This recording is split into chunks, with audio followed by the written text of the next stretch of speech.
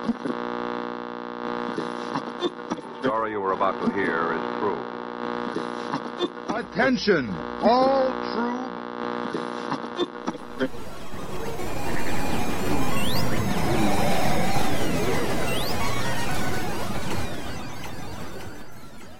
She's alive!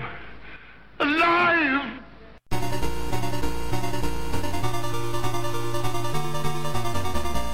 Welcome to the Retro.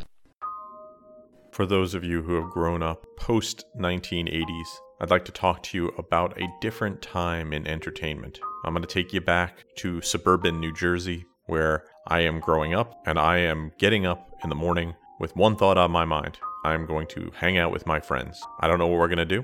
We might play Dungeons and Dragons. We might go ride bikes. So, I get up, I go have my breakfast. I pick up the phone, I call my friend. I say, why don't you come over and meet me? They say, great, I'll be over in a half hour. I pick up my cereal, I go into the living room, I turn on the TV, and the film The Private Eyes is on HBO. I know what you're saying. Well, ain't you fancy, you have HBO. And all I can say is that, yes, that year life was good in the Garden State.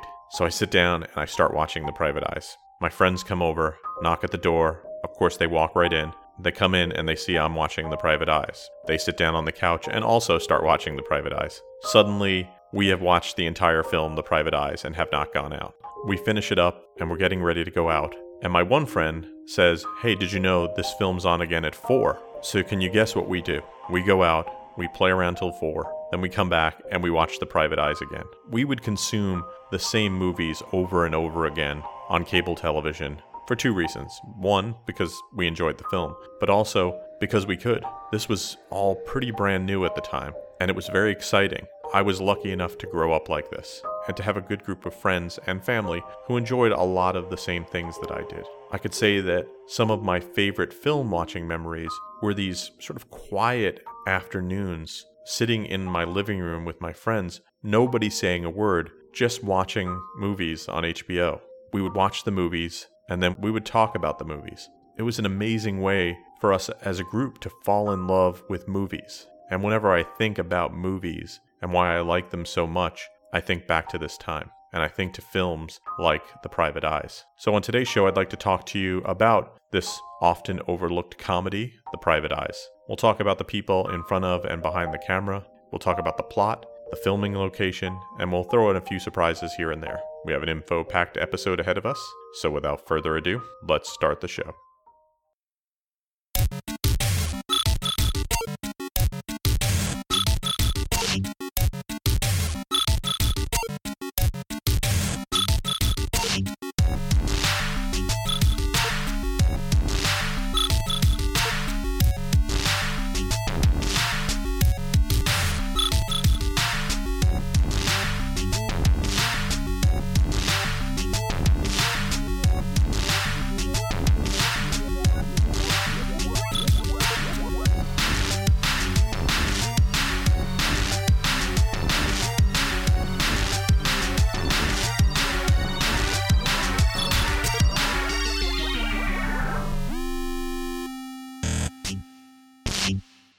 The 70s and leading into the 80s were a great time for movies set in mansions, especially Agatha Christie-like mysteries, including Murder by Death, The Private Eyes, and then as you went into the 80s, you had movies like Clue and even Haunted Honeymoon. And if you take Haunted Honeymoon off that list, you probably have my 3 favorite, and I will have to get to Murder by Death soon on the podcast. But we're here to talk about Private Eyes. It was a 1980 comedy, and notably starred Don Knotts and Tim Conway, playing a pair of detectives who work for Scotland Yard. Tim Conway plays Dr. Tart, and Don Knotts plays Inspector Winship. They are obviously parodies of the very famous detective duo Sherlock Holmes and Dr. Watson. The film was directed by Lang Elliott, and unfortunately, it marks the final appearance of Don Knotts and Tim Conway starring together in a motion picture after having quite a good run together. That doesn't mean they didn't have a cameo. They did play police officers in a small cameo in Cannonball Run 2. Sure hate to give a chauffeur a ticket, you know? Yeah, it's always the jerking back giving the orders.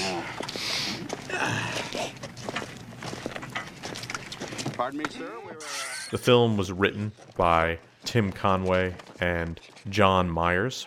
Conway and Knotts had made a couple of family-friendly films at Disney, notably The Apple Dumpling Gang and The Apple Dumpling Gang Rides Again. During this time, Tim Conway and John Myers would team up to write a screenplay called The Prize Fighter, which was a box office success. So they would team up again to write another Conway-Knotts team-up, The Private Eyes. The film was written in just a couple of days, according to Don Knotts. We'll talk a little bit about Conway later, but Myers was born in 1921. He passed away in 1992. Was an actor on both the small and big screen. His biggest role was probably in the film adaptation of How to Succeed in Business Without Really Trying. But if you're a fan of comedies, he was the leader of the Roman Senate in Mel Brooks's History of the World Part 1. Oh, fellow members of the Roman Senate, hear me. Shall we continue to build palace after palace for the rich? Or shall we aspire to a more noble purpose and build decent housing for the poor? He also had a lot of small roles on TV, including Get Smart, I Dream of Jeannie, and Fantasy Island. I've talked about the 1985 Twilight Zone here. His last acting appearance was actually in an episode of the 1985 Twilight Zone in the episode Ye Gods. The film was directed by Lang Elliott. Lang was the original founder of TriStar Pictures. He worked in the entertainment industry for 40 years, receiving Academy Award nominations, and he would produce and distribute over 50 motion pictures. He would be involved with Tim Conway on The Private Eyes, but would also work with Tim Conway on his Dorf and Dorf on Golf videos. I don't know if you've ever seen Dorf and Dorf on Golf, but you should look them up. Tim Conway plays this diminutive golf player, Dorf. I watch them now and I chuckle. I can't stress how popular these videos were when I worked in video stores. We could never keep Dorf in. If we put Dorf on the TV, it was like a tractor beam that would pull dads into the store. They just had to have Dorf. After these messages, we'll be right back. For a quick jolt of comedy, get Tim Conway's new video, Dorf on Golf. As Dirk Dorf, athlete extraordinaire, Conway shows his form. I think I blew a tube on this.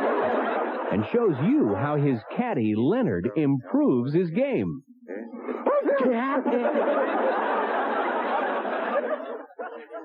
Dorf shows how to swing, how to hit out of the rough, and over and under a sand trap. Through this special TV offer, you get Tim's comedy book free. So get Dorf now. And now, back to the show.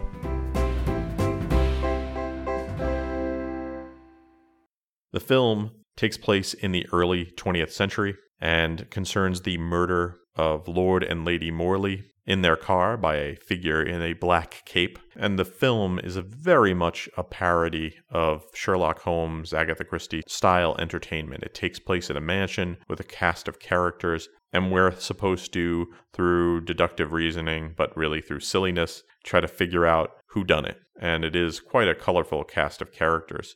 And everything is pretty period perfect, including the costumes and props. I'm not going to tell you who done it or the twists, because there are twists in this film that make it amusing, especially the first time you see it. But one little fun aspect of the film that I will share and like to talk about is the existence of a creature that they talk about in the film, the Wookalar, which is a humanoid creature with a pig face and superhuman strength that Tart and Winship like to argue about. Let's just say that the Wookalar does make an appearance in the film. If you are a patient watcher, in a perfect world, the film would have had a sequel, and they did talk about doing it. One that would have gone into the attempts to find and capture this Wookalar. Unfortunately, despite the film making money, Private Eyes 2, The Hunt for the Wookalar never happened. Since my friends and I were really into this film, it did not take me long as a player of Dungeons & Dragons to create a Wookalar villain for them to fight. They knew exactly what I was talking about because I tried to impersonate the characters from the film, and it was a fun addition to a now long-forgotten gaming session. You know, they said somebody down in Auburn Corners came face to face with one. Ugliest thing he ever saw. said it had a face like a pig, big snoot, two tusks coming up like that. Or a big hole in the barn with a single swipe. The film was shot at Biltmore Estates in Asheville, North Carolina, what would be Morley Mansion. Not to brag, but I once went on a public tour of Biltmore Estates. They don't let anyone into Biltmore Estates unless they have a ticket that they bought. The film was shot in a month and had a budget of $2.3 million. During the making of the film, Don Knotts was very sick. He had mono, and there were some other issues. There was a car accident where a stunt driver almost died. Because the house was so valuable, they had to insure it for $400 million. And then, during the shoot, some books went missing, and they accused Tim Conway of stealing them. As it turns out, a former security guard was tried and would plead guilty to stealing these books. And Tim Conway was credited with helping catch the thief because he was interested in the books. And an employee went to show him them and realized they were missing, so nobody knew before then. The film was distributed by New World Pictures, which was co-founded by famous movie director Roger Corman and his brother Gene Corman, after they had departed from American International Pictures. New World was one of the last remaining big-time, low-budget film distributors, and probably the most successful independent film companies in the country. If you ever go online and read about New World, it's got a very interesting history. It would actually at one point acquire Marvel Entertainment Group, which is the parent company of Marvel Comics. But then, I guess like all things, sometimes they just unwind. Who better to solve England's most puzzling mystery than these two international crime busters? Yes? Good day. I'm Inspector Winship, and this is my assistant, Dr. Tart. With the law and the order. Gathering vital clues from every available source. Well, better send it off to the yard and let them know we're here. All right, hold it right there. Gun, give me your gun. Tim Conway is the dim-witted Dr. Tart, and Don Knotts is the inept Inspector Winship. Tart! In... Oh my gosh. The Private Eye. The cast of the film is good, but I'm going to mostly focus on the two main stars. Don Knotts played Inspector Winship. Jesse Donald Knotts passed away in 2006. Famous comedian, probably best known for playing Barney Fife on The Andy Griffith Show. He was also on Three's Company, where he played Ralph Furley. Very talented actor. Some great comedic films during his time, not just the ones he did with Tim Conway, but he was in The Ghost and Mr. Chicken and The Incredible Mr. Limpet, both great films that are very rewatchable. Tim Conway would play Dr. Tart. Thomas Daniel Conway, still around, was born in 1933, comedian, actor, got his start on McHale's Navy in the 60s, and then would appear on the long-running variety and sketch comedy show, The Carol Burnett Show, as well as the aforementioned Dorf series of comedy films. You really got to see them. The film also has a lot of great character actors, all of whom play their roles extremely broadly. I mean, very broadly. You had Erwin Keyes playing Jack. Might know him as Hugo on The Jeffersons. Bernard Fox played Justin, the butler. Great character actor. Played Dr. Bombay on Bewitched. Trisha Noble played Phyllis Morley. John Fujiaka played Mr. Uwatsum. Susie Mandel played Hilda. Stan Ross played T-Bert, and Grace Zabriskie played the nanny. All of them are fine actors, and they really sink their teeth into these roles. Music in the film was provided by Peter Matz. Matz was a Grammy and Emmy Award-winning musician, composer, and arranger. He worked on The Carol Burnett Show, and he did this film as a favor to Tim Conway. He is credited with the theme to The Carol Burnett Show, which you might be familiar with. You might also know the Carol Burnett spin-off, Mama's Family. He also created the theme music for that.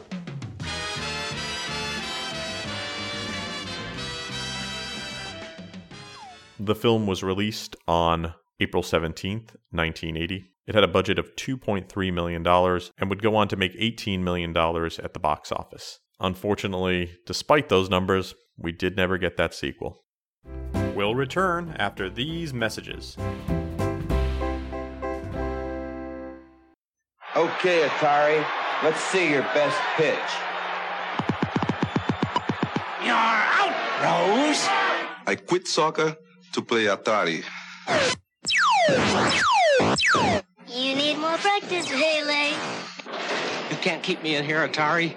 The Atari video computer system is 20 cartridges with 1,300 game variations you play on your own TV set. Don't just watch television tonight. Play it. And now, back to our show. While we didn't get a sequel, we still have a pretty great movie. I rewatch The Private Eyes probably every other year at this point. It takes me back to simpler times, when sharing a movie with friends was just about as good as anything else that I could do with my time. And so, if you have a weekend ahead of you, maybe a lazy one where you don't need to go out, you don't have anything else to do, maybe you got family or friends over, why not check out The Private Eyes? It's a light comedy filled with silly overacting and funny jokes. It is worth your time, and it is especially worth sharing with other people.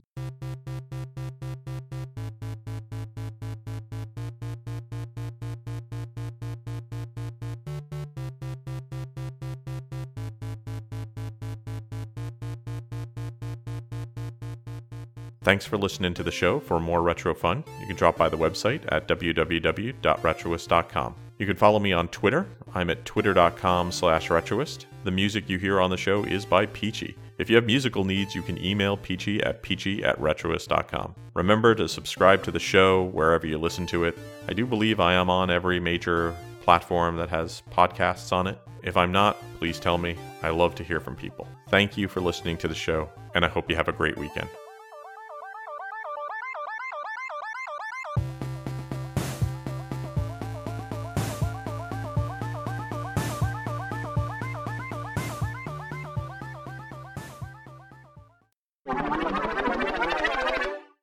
There before you is a giant creature. It is holding a boulder over its head. Its body is massive. Its face is that of a pig. You face the mighty Wookalar. Roll for initiative. This has been a Retroist production.